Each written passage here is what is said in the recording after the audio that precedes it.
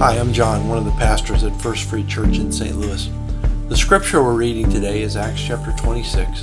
I'll read a portion of it to you, but I encourage you to read the whole chapter later as part of our reading plan at efree.org/backtogether. Acts 26:19 through 29. And so, King Agrippa, I obeyed that vision from heaven.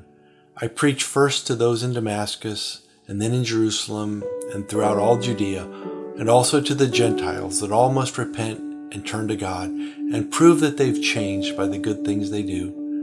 Some Jews arrested me in the temple for preaching this, and they tried to kill me. But God has protected me right up to the present time, so I can testify to everyone, from the least to the greatest. I teach nothing except what the prophets and Moses said would happen, that the Messiah would suffer and be the first to rise from the dead, and in this way announce God's light to the Jews and Gentiles alike. Suddenly Festus shouted, "Paul, you are insane. Too much study has made you crazy." But Paul replied, "I'm not insane, most excellent Festus. What I'm saying is the sober truth, and King Agrippa knows about these things. I speak boldly, for I am sure that these events are all familiar to him, for they were not done in a corner.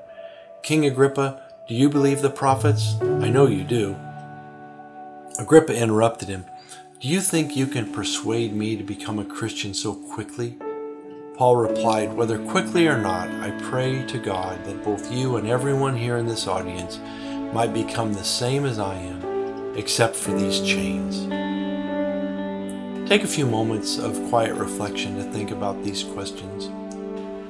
What was Paul's singular focus as he presented his defense to Agrippa?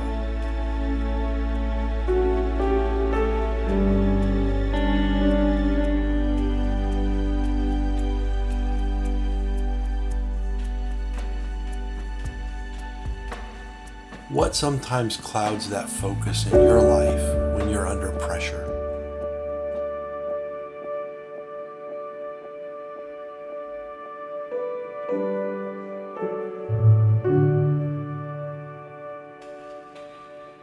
Who in your life today needs to hear about the hope that you have in Jesus?